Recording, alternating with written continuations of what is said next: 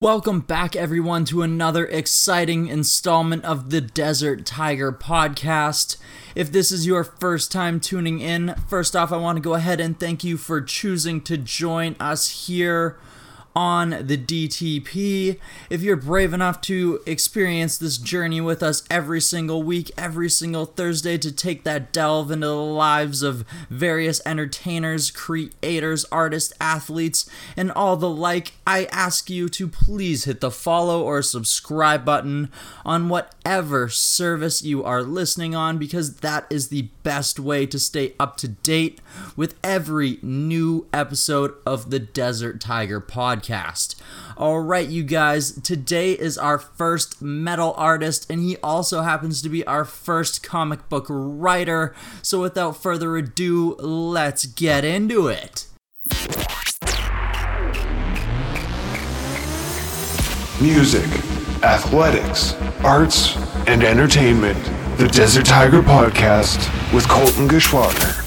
And that is me, your host here on every single episode of the DTP. My name is Colton G, and I couldn't be more excited for this episode of the podcast, because like I already said, we are not only taking our first dive into the world of comics, but we are also taking our first dive into the world of progressive metal. That's right, the show that has been told numerous times that you really gotta find a niche continues to break the mold and not do that in any way, shape, and or form. So today our guest on the show is Mr. Quinn McGraw. Quinn is the drummer for progressive heavy metal act Living Machines, which hail out of Kelowna, British Columbia, and whose lyrics are also based on a story, a comic book story that Quinn is in the middle of writing as well, entitled Gemini, A Tale of Future Earth. So this is very exciting for me because I am a huge fan of concept albums. If you know me, I am a big fan of Coheed and Cambria, and this is definitely sort of like that, except a little bit heavier. It's definitely a very exciting story in its own right, though, and we are going to be delving into the details of Gemini. We're going to be talking about how that story was born, and some of the experiences one may go through while trying to create their own comic book. We are also going to discuss with Quinn today how he has gone about taking the story of Gemini and making it into the lyrics for his band Living Machines. They thaw very hard, and of course you're going to be hearing that for yourselves, as you know we love to spin a couple tracks here on Desert Tiger. We're going to be kicking the show off with the first track that they ever made. It hits pretty heavy, so I think it was a very good single for the band to kick things off of. But before we get to that, let's talk a little bit more about today's guest. What else do we dive in? Of course, we're going to be diving into Quinn's inspirations, not only in music, but in writing and in comics. We're going to dive into some of his experiences as a musician. We're going to be talking about his new podcast that is just about to drop, that is called Into the Machine. He has a lot going on. He is a very creative individual, and I am very excited to bring his story forward to you, the listeners here at the Desert Tiger Podcast. And with that in mind, I believe it is time to load up G's jukebox, get your quarters ready, load up the machine. We are about to bring you another great track, and like I already told you, this was Living Machines' very first release, their very first single. I hope you guys enjoy it just as much as I do. It is heavy, it's hard, it's headbanging, it's gonna make you want to dance around the room. This is White Flame.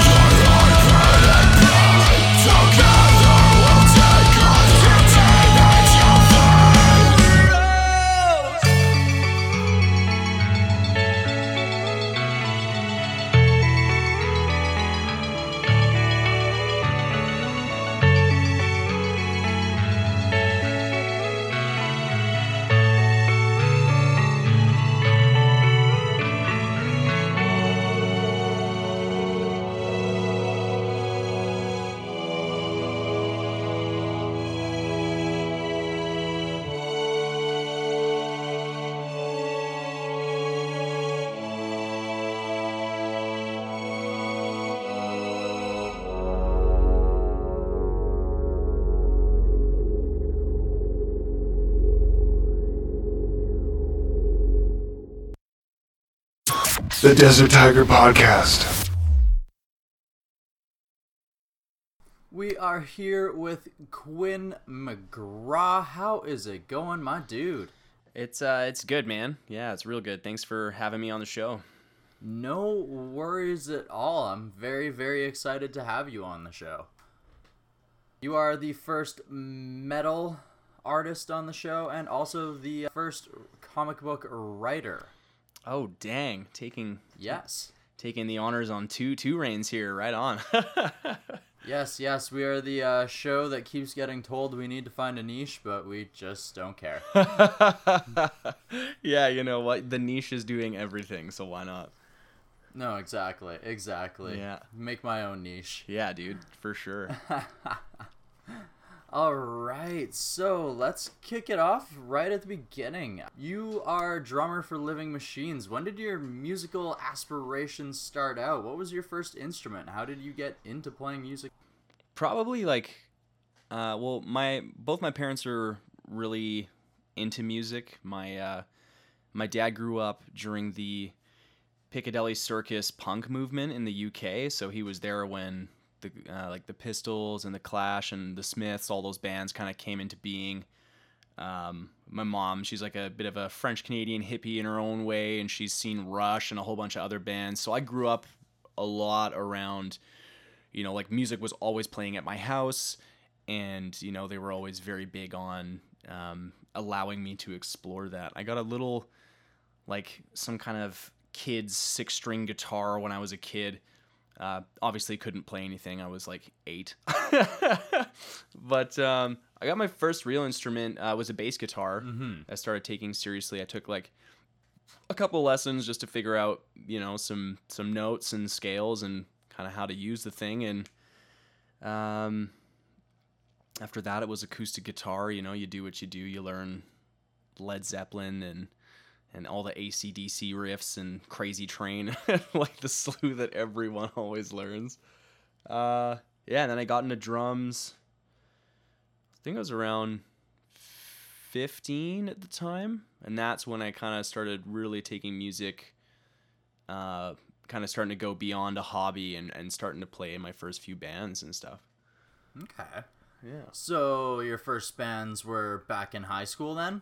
Yeah, the first band I would say was the first band I had played drums in was called Symbolic. We were me and a couple buddies kind of writing really thrashy Slayer style riffs when I was younger. But the first band I actually played in, I started to get some traction after that. We were called Receiving the Sign.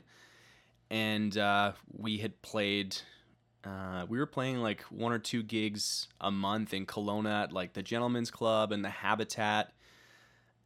We opened for As LA Dying once at the Habitat. I was oh, wow. I was 15 or 16, maybe. It was a year into the band, but yeah. So that was kind of where it really started to pick up and kind of see my first few big bands as well.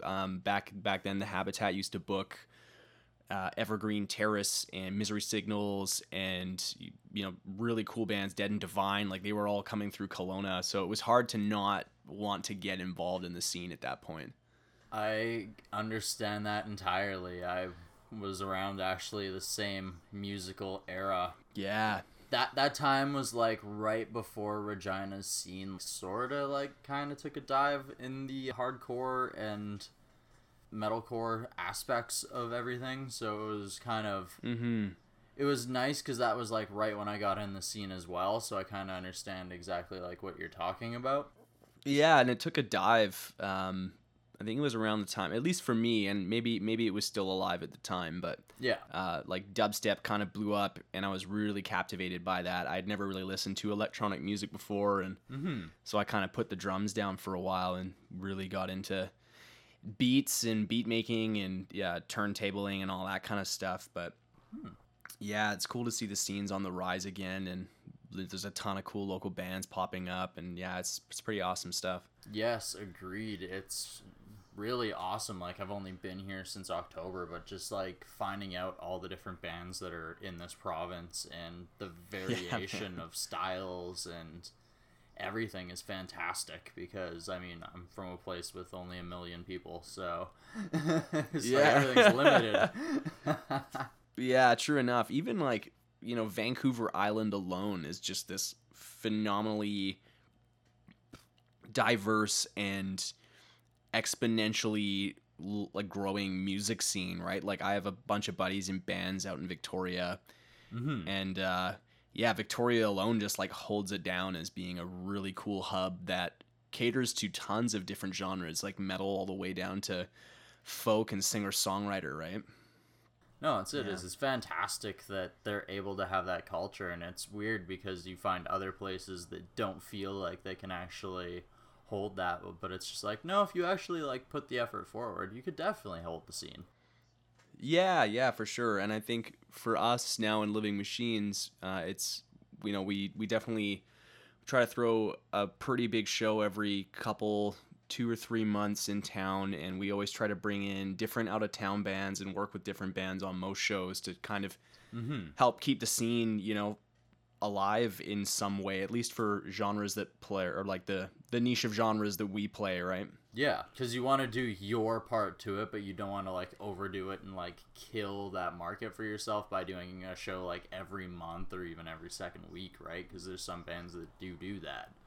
Yeah, I don't really believe in playing ourselves out, especially locally, right? Like, in a town like Kelowna, it's so small that, if you're playing every week, I mean, I think you hurt your own ability to draw a crowd unless each show you're getting better and constantly giving people a reason to come out, right?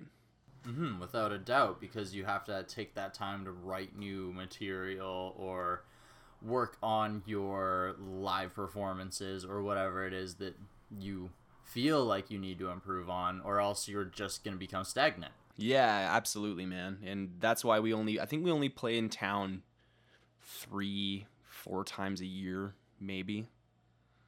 Yeah, and we've managed to have, I think, almost every show. This last one we didn't sell out. It was pretty hard because there was a big metal fest going on. It is the summer. It was our first summer show we had thrown, so I wasn't sure how that would go, but we did every show besides that one we've played locally, we've sold it out. So it's been really sweet, and we're so humbled and grateful for having that support even in our own hometown, right?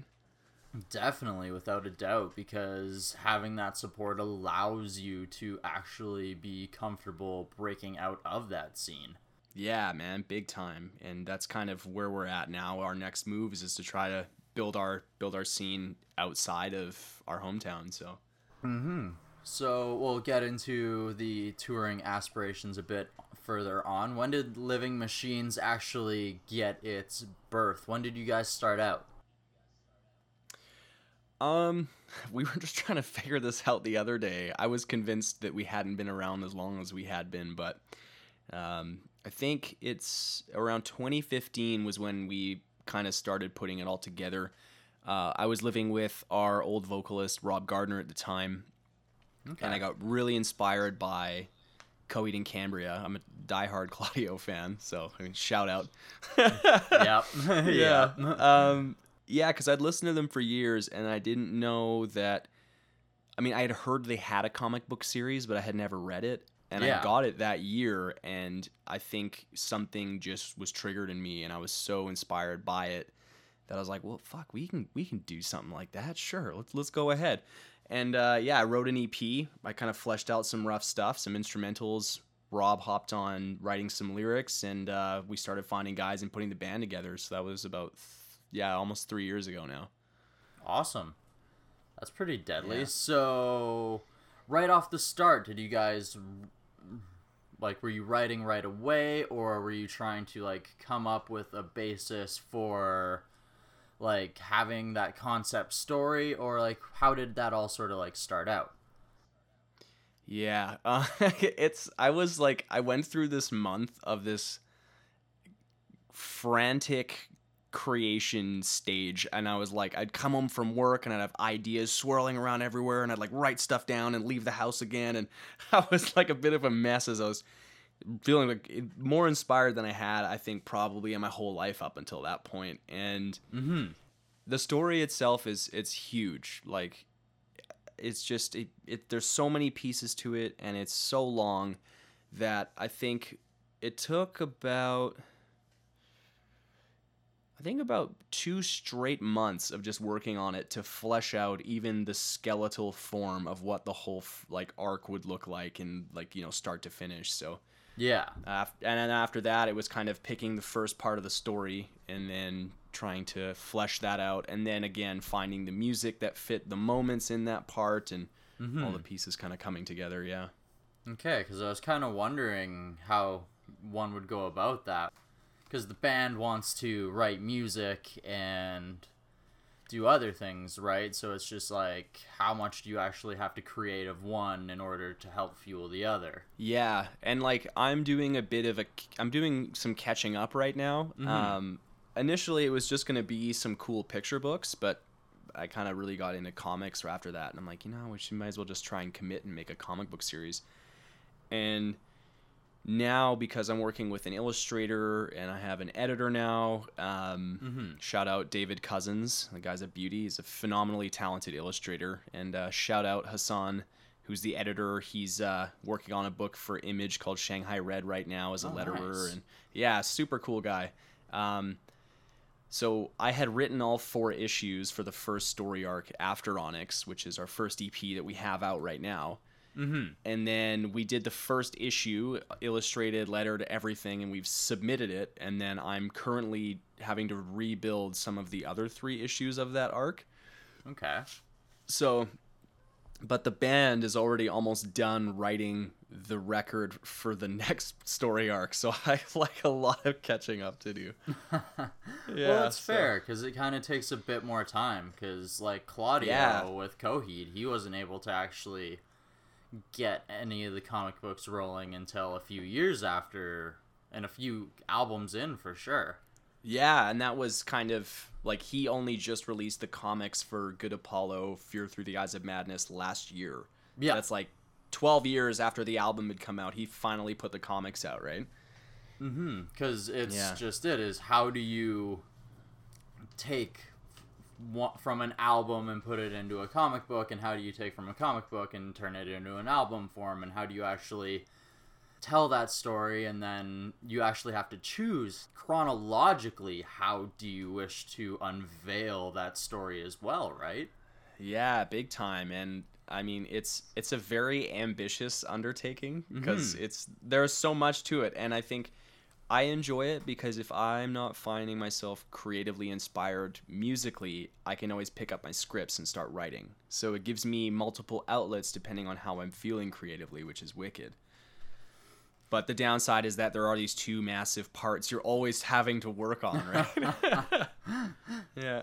So you always feel the draw of the other one, and it kind of makes you feel like you should be here and you should be there at the same time. Yeah, it's pretty bittersweet, but I mean, I don't really think I'd have it any other way at this point. Well, I mean, at the same time, you are doing what a lot of people wish they absolutely could do, which is fully chasing your creativity. Yeah, and, you know, don't get me wrong, right? Like, that much creative input over time, it can definitely wear you out. Like, I get burnt out a lot, and I have to practice a lot more of self-discipline in just making time for myself, because it's so easy to just obsessively work on this all the time, right? Yeah. Definitely. Okay. How involved were the lyrics right off the bat? Because you guys released your first single, White Flame, quite a bit earlier than your actual EP. So was that the beginning of the story right there? Was that prequel, or how does that tie into everything? Right. Well, we had written the album, and then I brought my brother Balin on just as kind of a bit of a marketing director for us, to really help us shape and flesh out, I guess, the aesthetic and the branding of what we were trying to achieve in a way that would hopefully set us a bit apart from, you know, everyone else in the area. Yeah. And we had finished the record. It was done and it was recorded. And then my brother's like, well, maybe you guys should take some time to really plan out the release for this EP and not rush it. So why don't you write a single?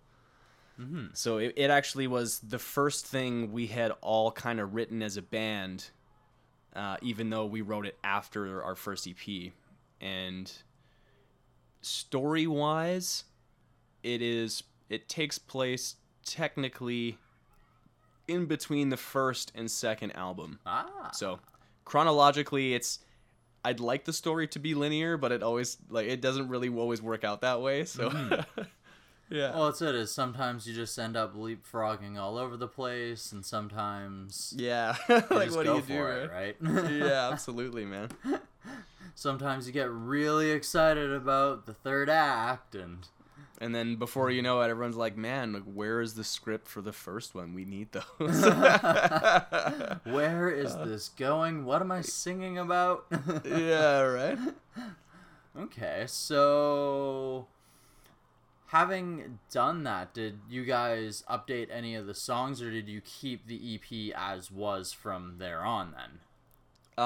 Yeah, the EP was the same. I think the EP, fortunately, before even trying to write comic book scripts with it, I had written a short story version of it back in about 2015, early 2016.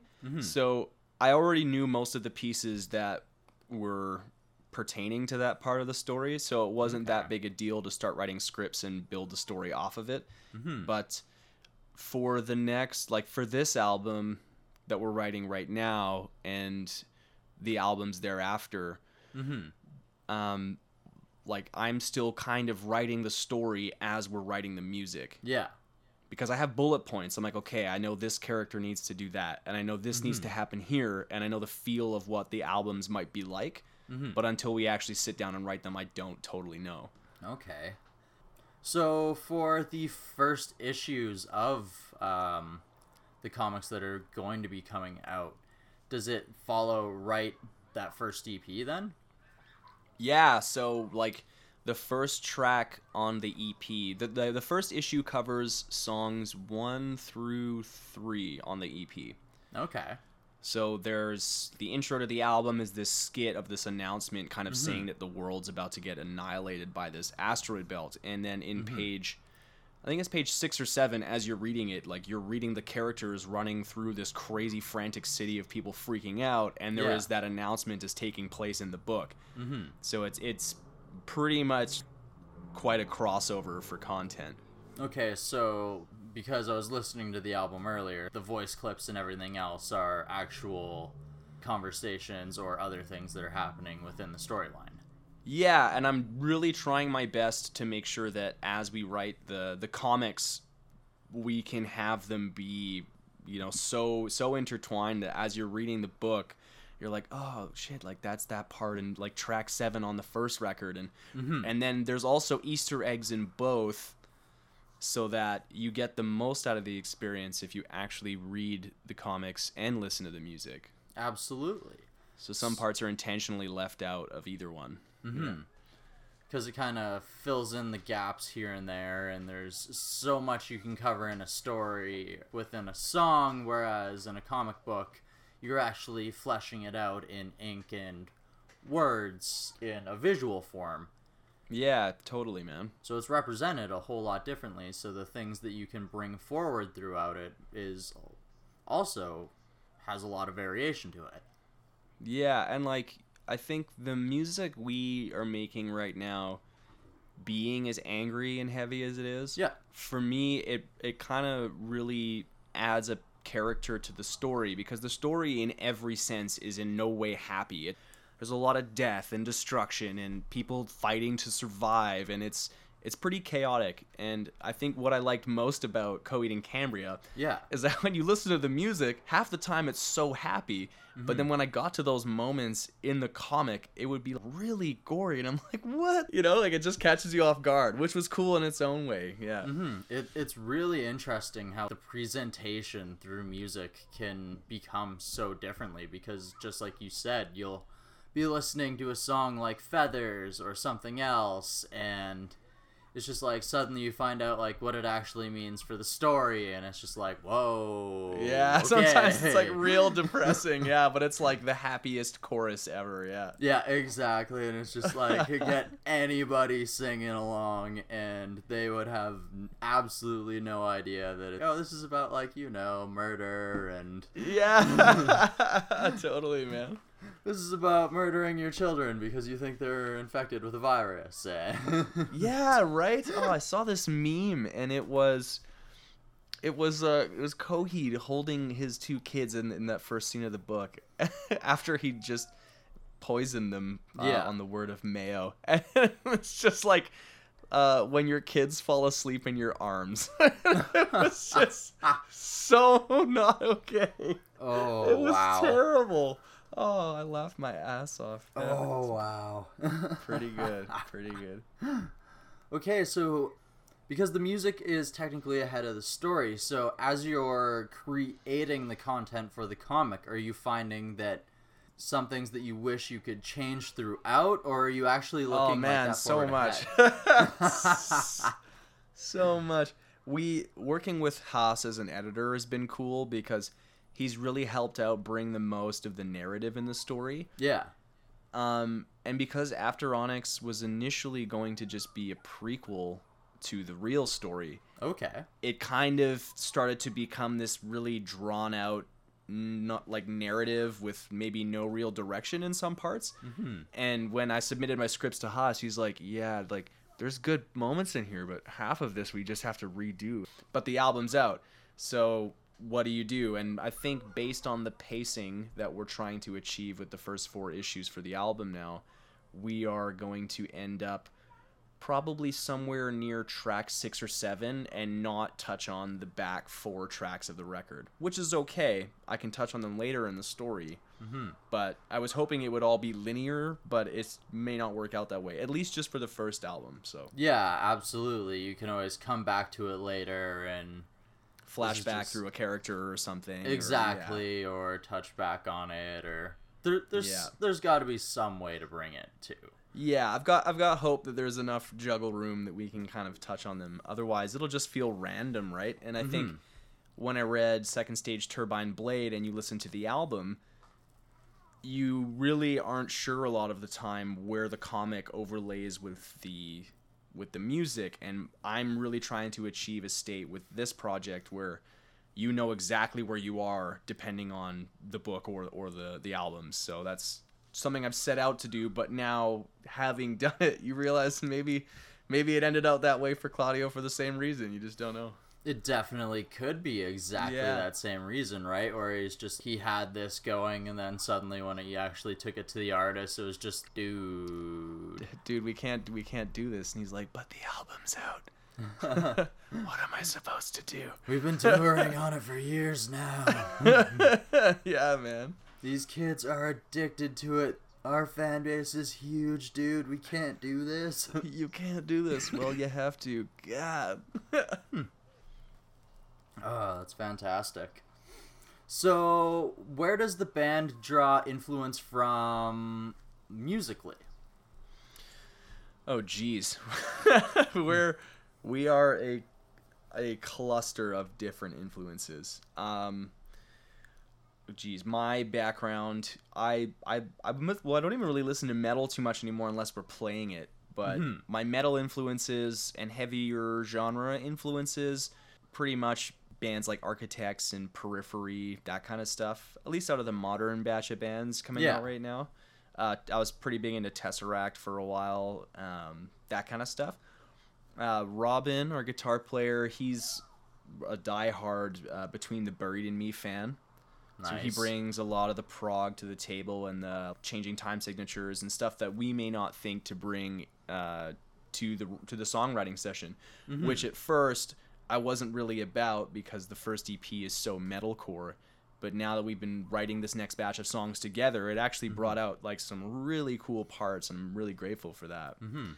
Our other guitar player, Mason, he's a huge fan of OG 2008 metalcore stuff. And he's coming around to writing stuff that we do now. And but, in loving that music and playing a lot of it, he is such a steady rhythm guitar hand. It's phenomenal. Yeah. That's solid then. Yeah, absolutely. And all our songwriting styles work well together because my drumming is very, like periphery and stuff. It's just kind of groove-based drumming. Yeah. And then you combine that with some heavy palm mute riffs going on, and then Robin brings in post-rock or avant-garde reverb leads, and it kind of creates this cool aesthetic for all of us. Mm-hmm. And then our new vocalist, Brian, he really digs... Architects is one of his all-time favorite bands, but he's the guy who is also really big into lots of power metal and stuff, so like Blind Guardian and those kinds of bands with just big operatic clean singing. So yes, yeah, we all come from different places, but we find a way to meet in the middle. Okay, so it definitely allows you guys to create different tempos which also helps with the storytelling.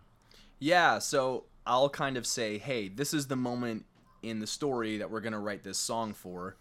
I feel it's a bit of a darker moment, but if we feel it's prettier, then I'll write the character to be sad instead of angry. So we kind of have these discussions on building the albums so we can kind of come out of it as a win-win situation. Mm-hmm. Mm-hmm.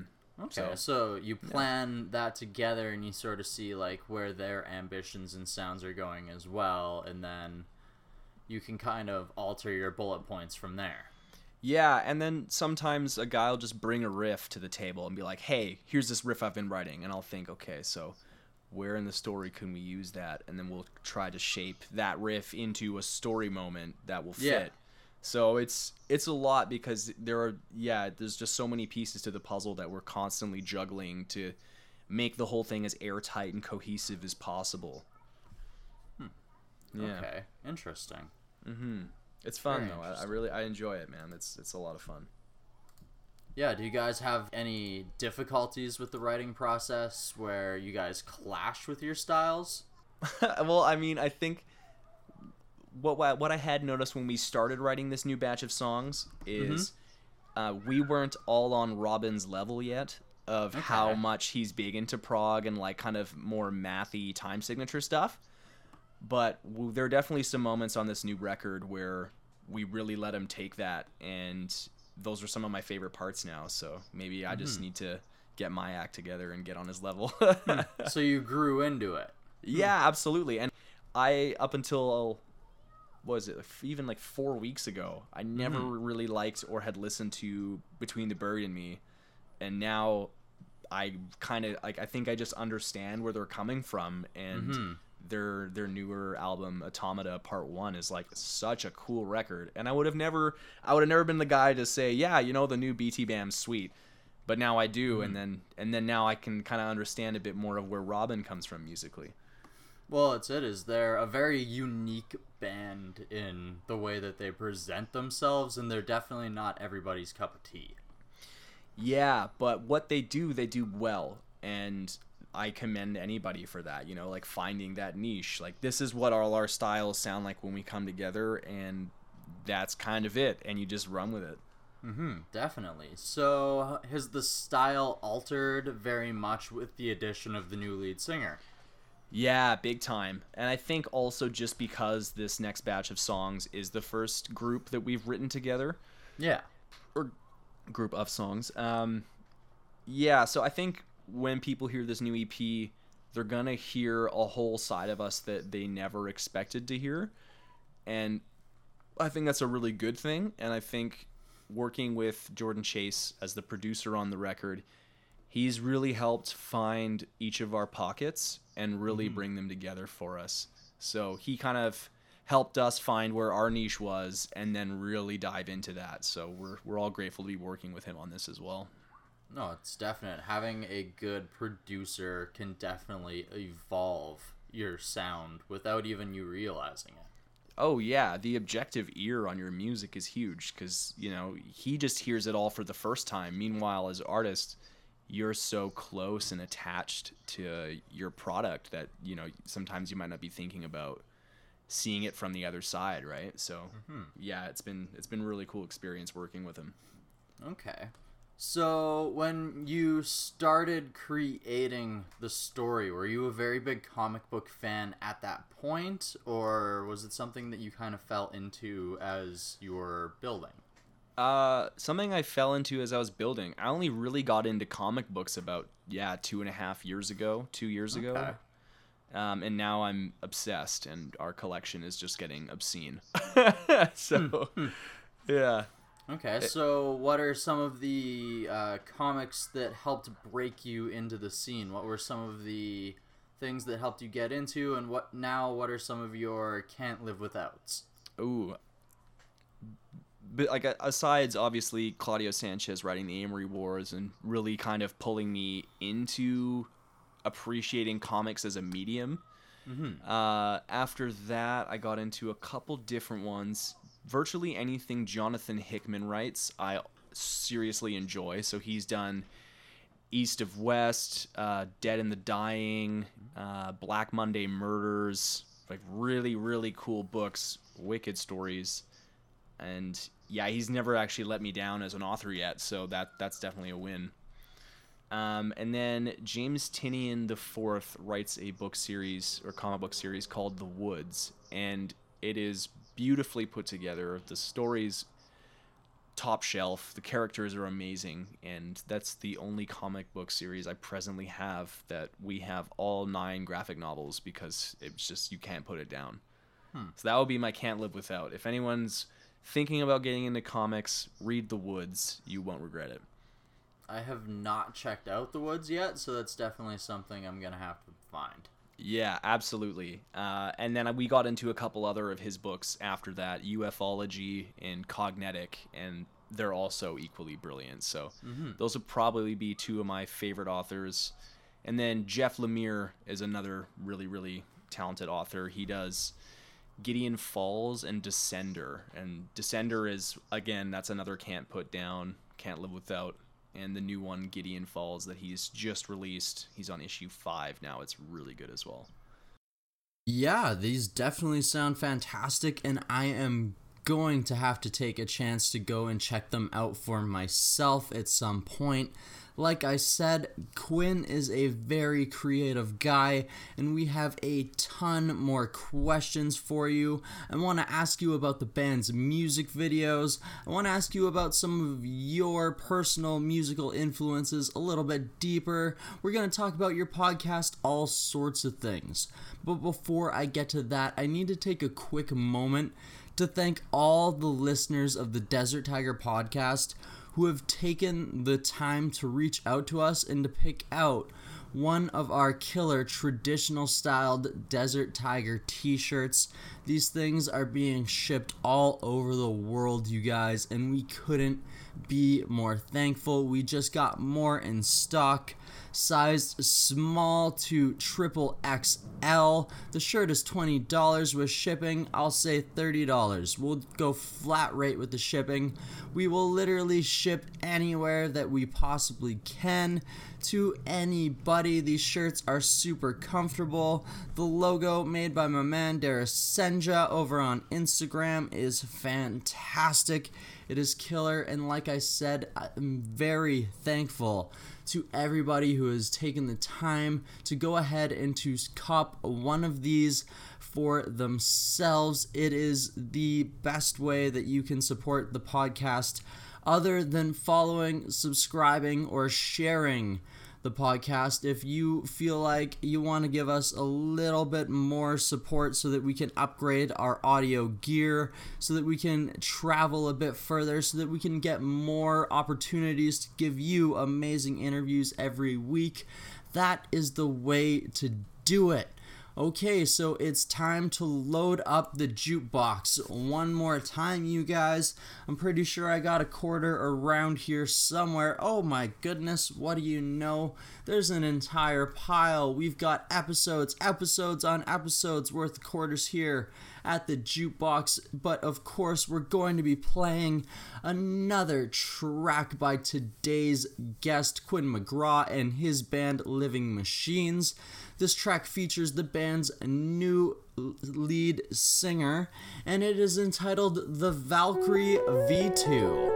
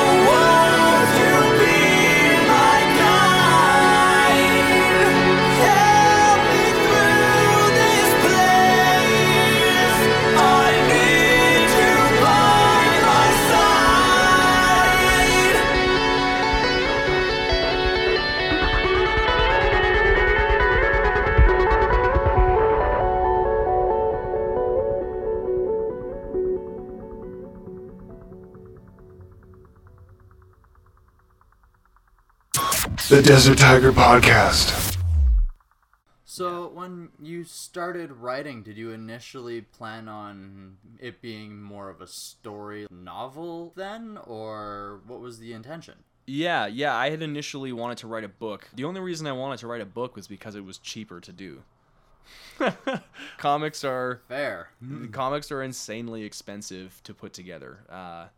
I think when all is said and done for the first issue, we will probably spend around $6,000 on it. Wow. So it's expensive, it's laborious, it's time consuming, but man, at the end of it, you get this result that you've worked with these other individuals and have created, and it's it just kind of takes your breath away. It's a sweet moment when it comes together. So would that $6,000 include production of them, or is that just like entirely in the creation process? That's just the creation process. So we've we've sent out submission letters. I'm waiting to hear back from 2 publishers, one of which we have a nibble on. So they wrote back saying like they're just discussing the offer. So hopefully that pans out. That would be really cool. I could be a published comic book author under a publisher in the next bit. I don't know. Fingers crossed. Knock on wood, and all the throw the salt over the shoulder, you know. Definitely. Yeah, man. So if that doesn't necessarily pan out, are you prepared to self-publish? Yeah, absolutely. So Splice Comics is the indie comic studio house I have with my guitar player Robin. And if we don't land a publishing deal, then I already have about 4 or 5 different comic book shops in the lower mainland who are ready to stock our books. So one way or another, whether it's a Kickstarter funding campaign to print the books and distribute them, or just funding it out of our own pockets, in one way or another, we'll have these books on the shelves regardless. So fantastic. Just can't stop, won't stop, right? Nah, and this is where, I do this long enough and I'll burn out and have to take a weekend off. Yeah. It happens every once in a while, right? And that's okay. Oh, yeah. Yeah, it just means that it's time to take a little vacation. Everyone needs one every once in a while. Yeah, true enough, man. But it's tough when you really love what you're doing. I think that's the hardest thing about it, because I don't notice how much I'm always working on it because I'm just so passionate about it. So I want to work on it, and I get joy out of it, and that's hard to just not do, right? Absolutely. It's especially after, because I assume you came out of school and probably, did you go through Job Force or did you go through university? I did a year of post-secondary at Okanagan College. I'm a certified audio engineer, so okay. I record some bands on my spare time, and I do freelance graphic design and web development and stuff like that too. So most tech stuff I usually have my hands in. Fantastic. That's pretty cool. I might actually have to hit you up for some web design. Yeah, hit me up, man. I did our website, and I've done some other ones too, so absolutely. Deadly. Ours has to take a serious step up so I can add some music reviews and a couple other things to it. Yeah, sure, man. Yeah, we can get talking about that. Absolutely. Yeah, we'll discuss that afterwards for sure. Yeah, off the record. Okay. So we discussed some of your comic book influences, but let's get into music. Who were those musicians that you just couldn't live without, or you were always bumping back in high school? Who were your go-tos?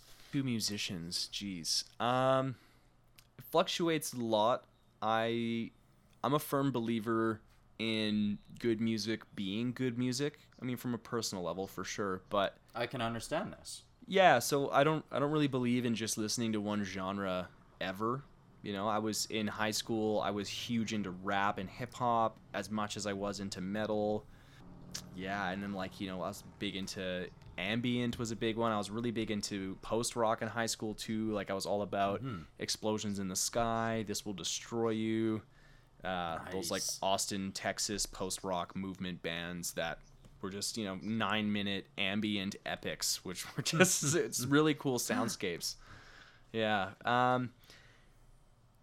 Metal wise, in high school, I was really big into deathcore and like Amir, Suicide Silence, all those bands, the really heavy heavies.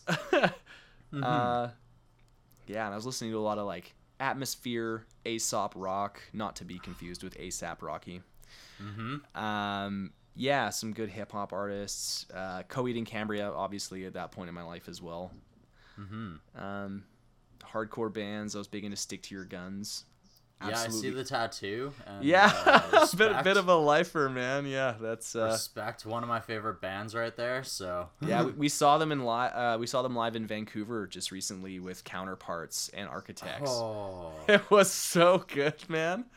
Those I've guys only are seen them. they're Only seen them once. god tier, like just phenomenally good live.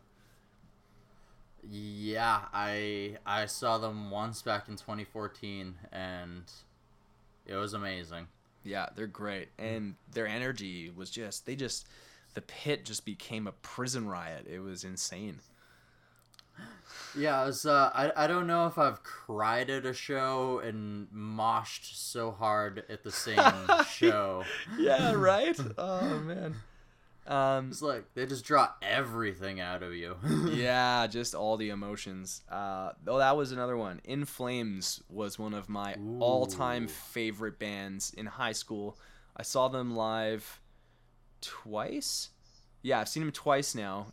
Once in high school at Gigantour with some buddies. We drove out to see. It was Job for a Cowboy. They had just released the Doom EP, and then it was Children of Bodom, In Flames, and Megadeth. It was just a crazy all-star lineup. Yeah. And that band really helped pull me into seeing metal in a new light of how melodic and pretty it could be, but still be so emotionally intense. So I owe a lot to In Flames in that regard, for sure. Definitely. They are full with embracing their emotion and bringing it out, and it hits you heavy, but when you actually sit down and you look at the lyrics, like, you can actually connect with it, and if you're feeling down, like, you understand it. Yeah, and I've cried at every single In Flames show I've been to. Just tears, man. They're a league above the rest. Their new stuff I'm not too big on, but they still have a place in my heart for sure. I understand that they've kind of taken a turn, and even the guitarists in the band have kind of came out and said that they themselves weren't even a big fan of the newer direction. Yeah, it's like pop metal stuff. I don't know. I mean, you can't give it, like, giving bands a hard time for not writing the same record for 15 years is silly. I get it. You know, because you have to start appeasing your other tastes musically, for sure. But I think in that being said, you as a band also can't expect to have the same group of fans your entire career if you start making leaps and explorations like that, right? This is very true. It's something that Protest the Hero is very embracing of, where every time they release a record, they basically say, well, this is our new music. We enjoy it. You're probably going to hate it, but here it is. So, yeah, that's it. Yeah, absolutely. All right, so you are about to kick off your own podcast. Yeah, Would man. you like to tell me a little bit about Inside the Machine? Yeah, sorry, subtle correction. Into the Machine. Just throwing Into it out the there. Machine. Yeah, I'm no, it's sorry. cool. I'm All sorry. good, buddy.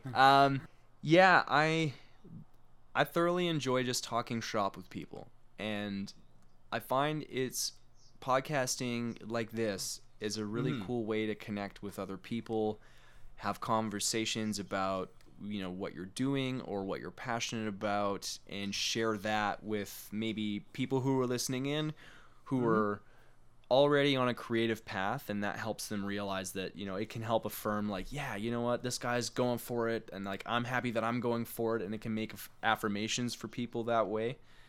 And it can also maybe inspire people who are listening to go like, man, and, you know, like, these guys are doing it, and like, who's to say I can't too, right? And whether that be podcasting or music or art, you know, I think it's important to just try new things. And my podcast is just all about talking to musicians and artists and creatives about what it's like to be a creative human in a modern world going against the status quo. So, yeah. Fantastic. Definitely kind of the same idea that we have going on here. So Yeah, man. And there are definitely some really cool podcasts out there. The vocalist from Silverstein has one called Singer Syndrome, and he just has a slew of interviews with famous frontmen from big bands talking about, you know, their triumphs and struggles of being frontmen, and, you know, what it's like for them. And I think it's sweet that people are willing to get vulnerable and share that with the world, right? no, absolutely. It's amazing. And actually, I'm a huge fan of Lead Singer Syndrome and a lot of the other Jabberjaw media shows. Big on the X-Man with Doc Coyle. Oh, yeah. I listened to Managemental on the Jabberjaw. It's just like listening to band dads talk about band dad stuff, and it's perfect, and I love it. And I've learned so much from just being a fly on the wall to those conversations. Oh, it is a wellspring of information that just so many bands don't have the opportunity to get their hands on, or there's so many people in the industry who are bitter about the way that the industry treated them, so they don't want to pass things on or things of that sort. Yeah, absolutely, man. Well, you've covered a little bit of the music, we've covered a little bit of the story, we've covered a little bit of the podcast, my friend. Yeah, I think that kind of sums me up creatively at this point in my life, for sure. For sure. Well, I'm sure we could delve a lot more into it if we really wanted to, but before I ask my last question here today, where can my listeners find you and all of your creative outputs? Okay, here comes the social media list. For Living Machines, that's the metal band that writes the music for my comic series. You can find us online on Facebook, Instagram, and Twitter. On Facebook, we are facebook.com/Living Machines Initiative. On Instagram, we're also Living Machines Initiative. And then on Twitter, it's LVMC Initiative. So pretty much that. And then we have a website, LVMC Official. And then our merch store is lvmcofficial.com/store, I think, or .store. Yeah, something like that. For Splice Comics, which is my comic studio that we're writing the comic book for the band under, we're on Facebook, facebook.com/Splice Comics Official. And then on Instagram, it's just @Splice Comics. And then the podcast is a Facebook group. So you can just go facebook.com/groups/Into the Machine Podcast. And then also on Instagram @Into the Machine Podcast. And then I'm currently in the process of firing up a website for that right now. Awesome. There it is. Fantastic. There's all of my links. Okay. So, usually I like to tie things to leave sort of like a little bit of motivation at the end of everything. Sure, man. The direction I want to go with this one, I think I've got it figured out. So, I'm going to try and swing it. Hit me. Give me your best shot, homie. Is someone who developed some of these interests that you are currently chasing later on in your life, saying, so like with comic books and everything else, maybe you were a little bit more into the writing and things earlier on. For those who are a bit younger, who are being told, like, you have to do this, you have to do that, why don't you have to get stuck in that rut? And why is it okay to chase new interests and pursue new dreams if other things don't necessarily pan out?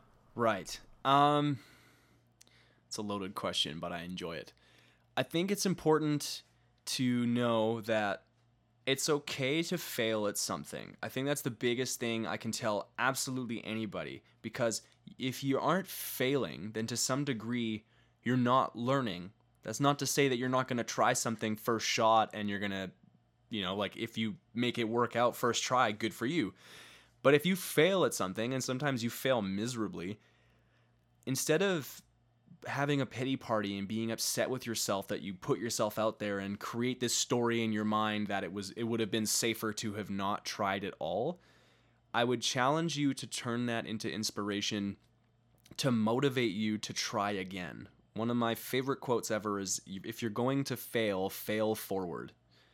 And, you know, like starting a podcast, I'm like, yeah, I listen to podcasts. It may be kind of fun to try one. And I put feelers out there. And now I've got some people who want to sit down and have conversations. And it was like, okay, sweet. The ball is rolling. Same for music. I've been playing in bands for 10 years now. And it was only, 2.5, 3 years ago that I finally found a band with like-minded individuals who really wanted to take a shot at this. So Yeah. if you're gonna take an exploration into something, if you have a way you want to do it your way. See if that works, and like be ready for the long haul, man. Like, we're just doing our second record. We're gonna be doing our first Western Canada tour coming up. I don't know if we'll get signed in the next year or 3 years or 5 years. Who's to say, right? But that doesn't mean you shouldn't try. And I also think it's important to know that everyone is going to have an opinion on the way you should do something, and everyone's going to have an opinion on whether or not you should do it. But if deep down you feel it's the right thing to do and the right thing to explore, then that should really be the only person that you're listening to, right? Like, if someone starts telling you, oh, you shouldn't be doing this, or, you've been doing music for 5 years, maybe it's time to go get a degree. Like, they don't understand where you feel about that. And it's important to remember that you're doing this because you love it, and like anything else is a bonus, right? Absolutely. I think that's my 2 cents there. Yeah. It's a very good answer. Very good answer. Thanks, man. All right. Well, thank you so much for joining me today, Quinn. Yeah, cheers. Thanks for having me on the show, man. I was listening to it around at work today, and I was getting real excited for our conversation. So thanks for having me. I really appreciate it. Actually, one more question. Yeah, Was sure. was Living Machines the first time you actually recorded any of your music? No, we've recorded. Well, I've been in bands that have recorded since Receiving the Sign back when I was 16. That first band, we recorded 2 songs, and we got one of them on like a North America's Top 25 Unsigned Screamo Band compilation CD. So yeah, I've been recording music in and out of bands for a decade now. Yeah. So, have you toured before besides the upcoming unannounced Living Machines hitting the road? Yeah, I've done some touring. No one else in the band has. I think Robin's done like a couple out of town shows before, maybe in Calgary or something with his band, My Brother the Doctor. But yeah, I've toured BC and Alberta a bunch of times, and then this will be Living Machine's first Western Canada tour. So fantastic. Well, I hope it goes extremely well for you guys. I'm hoping that I can catch you somewhere along the way, Kamloops. Yeah, man. Kamloops, play Kamloops. Yep, exactly. And I look forward to hearing some new... Oh, I keep saying last question. I have another one.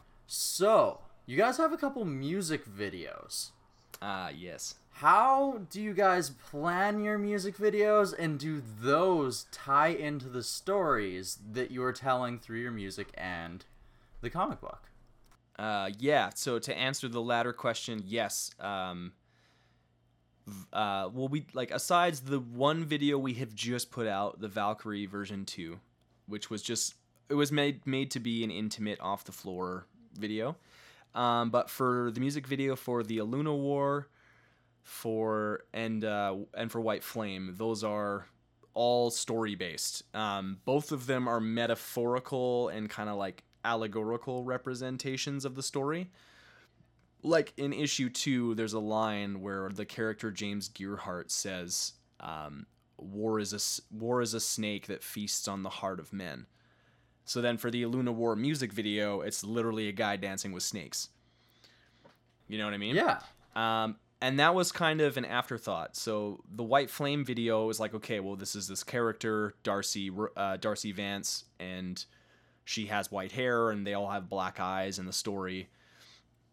So it's like we just got her dancing around, doing some contemporary dance with the metal side of the video. And then for the Snake video with Lunawar, it was like a last moment kind of thought. We were going to do a video with us, but we had just parted ways with our frontman. And then we were going to proceed with the video with our new guy standing in. But at the last minute, no one really felt right about it. So we just canned the whole video idea and had to come up with something else. And then our director, Tegan McGinnis, he's like, why don't we just get a guy with some like snakes and shit? Why don't we just get a guy dancing around and get some cool, weird, eerie shots? And then I had to figure out how to tie that into the story. So, yeah.